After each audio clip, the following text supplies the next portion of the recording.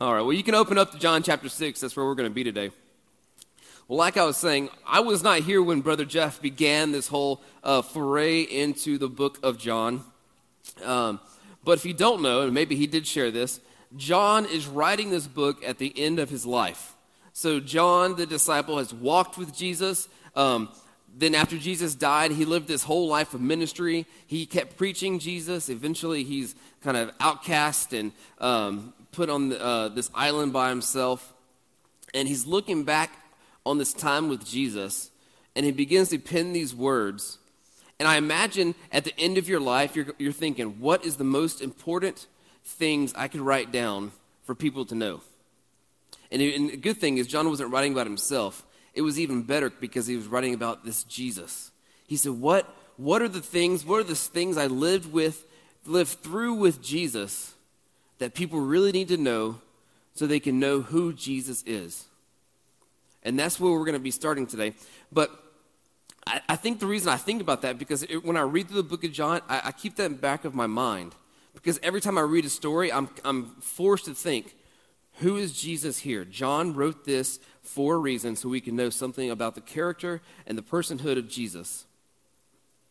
Now, we're going to start in verse 1, but before we get there, I want to explain the first two words. So in my version, it says, after this. Okay? And so when I first started studying this and kind of going in depth, you would assume after this means what happened just before, right? That makes sense. But except that's not what happened here. Okay? So in chapter 4, verse 47, he finishes up talking about how he's what's been witnessing to prove how he is God, right? We talked about the kind of the people he calls to the stand to prove that he is the Son of God. Well, as you start reading this passage, it starts talking about, hey, the Passover is about to happen. The Passover is at hand. When I was studying this, I was like, wait a minute. The Passover just happened in chapter 4. And we read that the Passover was at hand, and then all these people saw what Jesus did at the Passover, and that's why they started following him. And so clearly, after this is not immediately following what we just read. This is likely almost an entire year later. Okay? Now, you're like, okay, well, why is that important? I think it's important because we have to realize that during that entire year when we don't see this stuff between what John is writing, Jesus was still ministering. Jesus was still working. It wasn't like Jesus took the year off and said, see you guys next Passover, I'll let you see something cool then. No, he's still ministering, right? So the renown of Jesus, the things that Jesus is doing, the things he's teaching, is continuing to be spread, continuing to be heard by more and more people. So it's not like the same audience that we had in chapter 5 exists. It's now a much greater audience of people who have heard the name of Jesus and started to see the things he's doing. So let's read through the passage and then we'll break it down. But I just want us to understand that there's a gap here, and Jesus is a little more famous by this point. Verse 1 says, after this, Jesus went away to the other side of the Sea of Galilee, which is the Sea of Tiberias. And a large crowd was following him because they saw the signs that he was doing on the sick. Jesus went up to the mountain, and there he sat down with his disciples. Now the Passover, the feast of the Jews, was at hand. Lifting up his eyes then, and seeing that a large crowd was coming toward him, Jesus said to Philip, where are we to buy bread so that these people may eat? He said, this is to test him, for he himself knew what he would do. Philip answered him, 200 denarii would not buy enough bread for each of them to get a little. One of his disciples, Andrew, Simon Peter's brother, said to him, there is a boy here who has 5 barley loaves and 2 fish, but what are they for so many? Jesus said, have the people sit down. Now there was much grass in the place. So the men sat down, about 5,000 in number. Jesus then took the loaves, and when he had given thanks, he distributed them to those who were seated. So also the fish, as much as they wanted. And when they had eaten their fill, he told his disciples, gather up the leftover fragments, that nothing may be lost. So they gathered them up and filled 12 baskets with fragments from the 5 barley loaves left by those who had eaten. When the people saw the sign that he had done, they said, This is indeed the prophet who has come into the world. So this is an extremely familiar story that if you have grown up in church, you have more than likely have heard this story. Jesus feeds the 5,000. Now, what a lot of people also don't know is there's another instance where Jesus feeds several thousand people, and for some reason we forget about like that one because I don't know. It's like people think it's just one time. But this is a very familiar story. So we know these stories because this is something miraculous that Jesus did. It was a big thing. And Jesus, so what we read from reading the other Gospels is really just before this, his cousin John the Baptist had been killed by King Herod. And so we're told that Jesus is mourning his cousin and kind of gets away to this desolate place with his disciples. Okay? And so this is where we find Jesus. He's going to the other side of the Sea of Galilee, and all of a sudden there's a crowd of people following him because they had heard or they had seen that he was doing some miraculous things for the sick. Okay? And so I see this, and I put myself in the place of one of these crowd members, and I start to think, okay, what was going on in their mind? For many of them, and probably most of them, if not all, were seeking Jesus for something that Jesus could do for them. Which you may be in this place like, well, that sounds right. That's why we're all here in this place today. But really, they were seeking something selfish. They were going, you know what? I've got this disease. I need this guy to fix it because he can fix it. Or, you know, I've seen this guy do some crazy stuff, and it's going to be like a show. We're going to go watch, and this show is going to happen. And, I mean, I brought friends to watch this show because he always does crazy stuff. And I start to think, it's amazing how mankind has not changed very much in 2,000 years. How many people go to church seeking Jesus for entertainment? How many people go to church to feel good? They want it, man, I want to hear this sermon. I want to walk away and just feeling like I'm going to have a good week. The truth of Scripture is that the signs that Jesus performed, yes, they were to point to who he is, but his desire for us is not to go seek the signs. His desire for us is not to go seek the things that he can try to fix for us. His desire is for us to want him. And there is a difference there. Yet a lot of people still today are looking just for the signs. And I think we have to ask ourselves, am I looking for Jesus or for something else? Now, I do understand that before we have a relationship with Jesus, it is natural in our selfish desires as human beings to only see Jesus as someone who can fix something. I mean, that just makes sense. If you don't know Jesus, you don't have a relationship with Jesus, you don't understand this side of things. You understand, man, I hear that Jesus does some good stuff. And of course, you're going to seek after that. But a lot of us as believers continue in that same category. We seek Jesus just for what he can do for us, instead of just following Jesus because he's worthy of being followed. So Jesus sits down with his disciples. We're actually told this is like a desolate place. It's kind of put back. There may have been a town nearby. They think it may have been Bethsaida, which was probably like a nothing town. And Jesus looks up and he sees this crowd. And I'm going to stop right there. Jesus lifts his eyes and sees the crowd. I'm one that firmly believes that every word written in Scripture is there for a purpose. And I think a lot of times we see he looked up, like, okay, he looked up and he's like, oh, here they come again. But I think it's not insignificant because I don't think the character of Jesus would just be like, man, I'm tired and they're coming with all their stuff again. But Jesus looks up. Jesus sees a need. He sees people hungry, not just for food, but for something that only he can offer. And if you read in the book of Matthew, it actually says, Jesus looked up, saw them, and had compassion on them. There are actually several other times in Scripture where Jesus looks at a person, and it's almost like it's spelled out in there because it's like when he doesn't just, he looks, he knows. Like when he's talking to the rich young ruler, it says Jesus looked at him.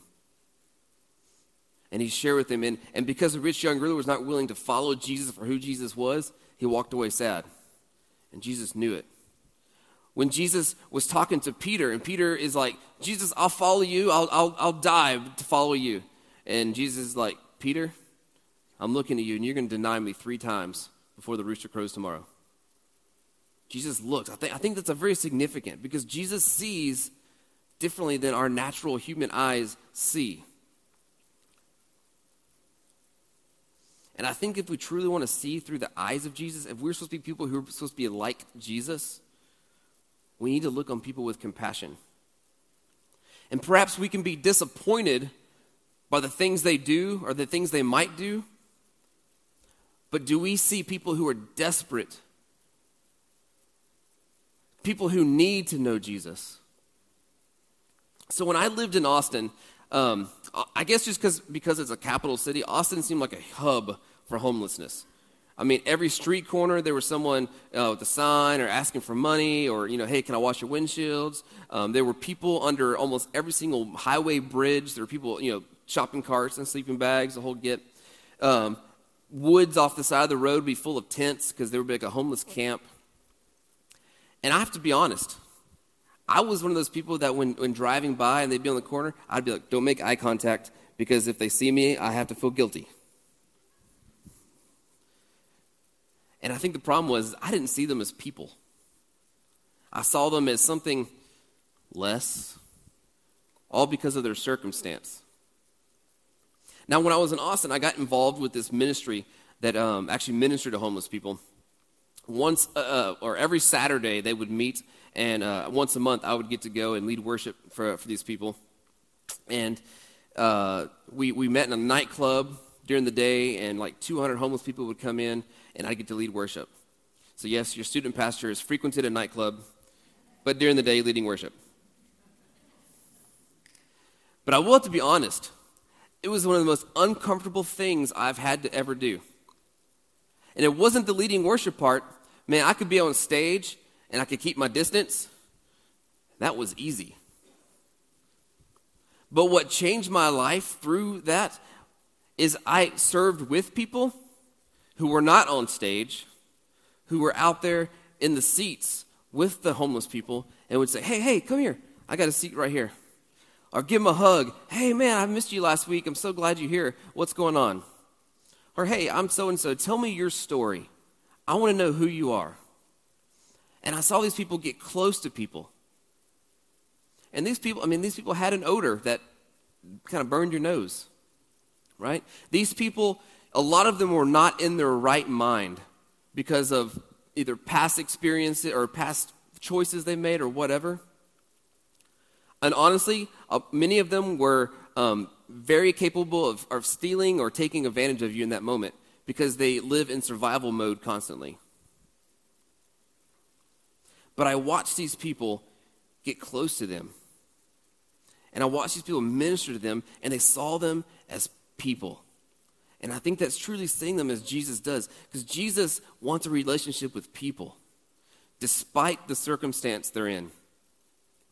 So that despite the circumstance you find yourself in, or maybe someone that you're ministering to or just know and maybe don't want to minister to, how does Jesus see them?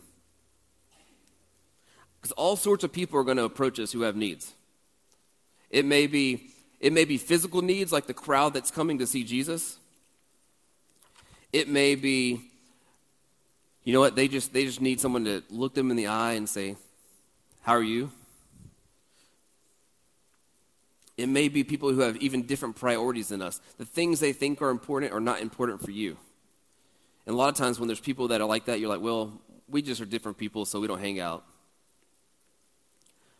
But the eyes of Jesus still see a person who he desperately loves and wants a relationship with. So Jesus, in this moment, he asked the disciples a question, right? And the scripture says in order to test them because he already knew what he was going to do. Remember, they're in this desolate place. There probably is not like a H-E-B down the corner. And he says, where are we to buy bread? So all these people. And Philip says, Jesus, 200 days of working would not even give these people a little bit. That's a lot of people. And you have to think, okay, remember, we've talked about these people who have walked with Jesus for clearly over a year, seen him do amazing things, seen him care for people, seen him say things. They should know he's the Son of God. And yet when there's a problem in front of them, Philip just sees the problem and fails to recognize that he's sitting right next to Jesus. And I think about in my own life when how many times is there something in front of me that I don't think I can handle, or maybe there's people coming to me and I don't think I can fix the problem, and so I throw my hands up and say, it's impossible, I don't know what to do. When Jesus clearly just teaches, hey, I'm sitting right here. Why don't you turn to me first?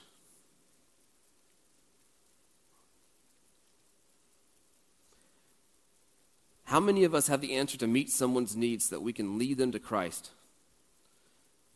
But because we're not seeing people with the eyes of Jesus, instead we see them as a burden or as an impasse or in the way.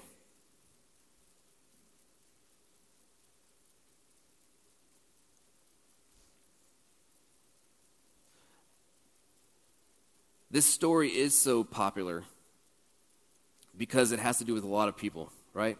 We're told that there's 5,000 men, and you guys may have heard that does not include the women and children. So it's very easy to assume there's probably 10,000 plus people sitting in this place. Now, I have a lot of questions there. For one, how do you speak loud enough for 10,000 people to hear you? And then they organize them into like groups of 50, and it's hard to get 300 people to do what we want. So Jesus just had it down, I guess. But he tells them he says, have the people sit down. So they sit down and they gather them up. Now, they had taken these loaves and these fishes from this young boy, and Andrew, I don't know whether to give Andrew credit or to say he still is missing it, because he's like, well, Jesus, we got enough food to feed about 2 people right here. What do you think about that? And Jesus is like, perfect. And he's like, take it and put it into or start dividing it up and giving it to people, right? Here's what's really cool about this story. No one can deny this story. And it's funny because historians have tried for years and years to deny things of Scripture. But let's think about the logistics of this. 10,000 plus people. This story is passed on and told. It's written down. These books, which we now have, starting to get passed around Christian circles, and they're hearing this story. These were written down only probably 50 to 80 years after Jesus performed this miracle. If there were a handful of people, maybe even 1 or 2, that were there could say, no, that never happened. That's not how it happened. But it's impossible when you have a group this size. And even if it's like children who heard the story from their parents, they're like, man, my dad told me about this Jesus guy who, man, we had no food and we were hungry, and he sat us all down, and he, like, with 5 pieces of bread and 2 fish, he fed 10,000 people. I don't know how he did it. And they're like, oh yeah, my dad was there too. How easily could that story fall apart in the very beginning if it weren't true? You guys ever thought about that? That's why it's such a cool story. That is undeniable that this happened. But there's a spiritual truth also here. Towards the end of the passage, we're told that they eat their fill, then they take the leftovers, and they fill 12 baskets. Now, this past Friday, I went to Larry's French Market with some family. We had some out-of-state family in town, and I got the buffet, and when I left, my stomach hurt, and it was, I probably had eaten my fill plus more. And so 10,000 plus people are in this moment going, all right, Jesus, that's good, no more. It wasn't just like the disciples thought was going to happen. They were like, man, if we had 2/3 of a year's work, we could give these people some crumbs, and that's good enough. Maybe some crumbs. But Jesus says, no, we're going to take this little, and I'm not only going to fill them, they're going to be full. We're going to have leftovers. So the disciples probably ate really good the next day, right? But the people see this happen, and they clearly say, man, this is indeed the prophet who's come into the world. And I think about, this is really kind of a picture of also what happened at the woman at the well, right? That we learned about in chapter 4, I believe. Jesus tells her, everyone who drinks of this water will be thirsty again, but whoever drinks of the water that I will give them will never be thirsty again. So yes, Jesus does fulfill their physical need, right? But we've learned through the book of John that Jesus does not just look to satisfy the physical need. Like when we were talking about the guy who he told him to pick up his mat, he could have healed every person in that place. But the purpose was a spiritual truth. And the spiritual truth I think Jesus wants us to realize here is when Jesus is in it, when we look to Jesus first, when he's our answer, when he's our problem solver, he doesn't just put duct tape on it. He fulfills it, and he does it in abundance. Because a life with Jesus, he says, is life abundant. Life with Jesus is when you have hope in abundance, when you have joy in abundance. That is what following Jesus allows us to have in our life. And it's not just so we can feel good and go, man, I'm so glad I'm joyful, and then go about our merry way. But it's so that our lives are so overfilling with what Jesus has done in our life that other people cannot help but notice. And so, I do think there's importance when we say Jesus sees. Because Jesus knows our heart. Jesus knows our situation. He sees and he knows. And he's the only one that fulfills. And so, perhaps you find yourself sitting in here today, and you've come seeking, maybe you're in your life, you're looking for purpose. You're looking for joy or hope. Well, I can tell you there's no other place to look than Jesus. And if that's you and you're like, I don't know what it means to have a relationship with Jesus, I don't know how that works, I just came because I wanted to see what was going on here. It's so much better when you have a relationship with Jesus, let me tell you. And so in a moment, I would invite you to come down and just pray and talk with me, and we can talk about what that means. But perhaps you're here today, and a lot of us find ourselves where we don't have these eyes of Jesus. And my challenge to you today is when you look at people, do you just see someone else? Or do you really see someone who Jesus desperately wants a relationship with? Because I believe that one change in our life will point more people to Jesus than anything else we can do.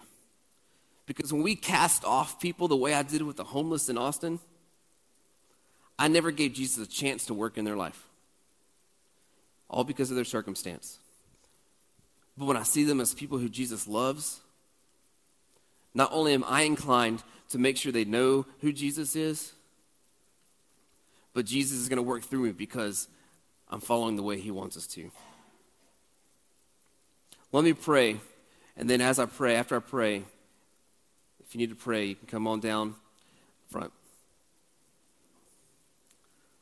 Father, you're so good. I'm so thankful for your word, God. Thankful for allowing John through the Holy Spirit to pen these words so many years ago so that today we could read and see the character of Jesus and know Jesus all the more while we don't have him here in the flesh. Father, I pray that as you work through people's hearts, God, that you truly teach us to begin to see the way you see, to see people, to see souls that are destined to hell unless, Father, we can tell them who you are. God, you are worthy of everything today. You're worthy of our worship. You're worthy of us gathering. And Father, may we not forget that. We ask all these things in your name. Amen.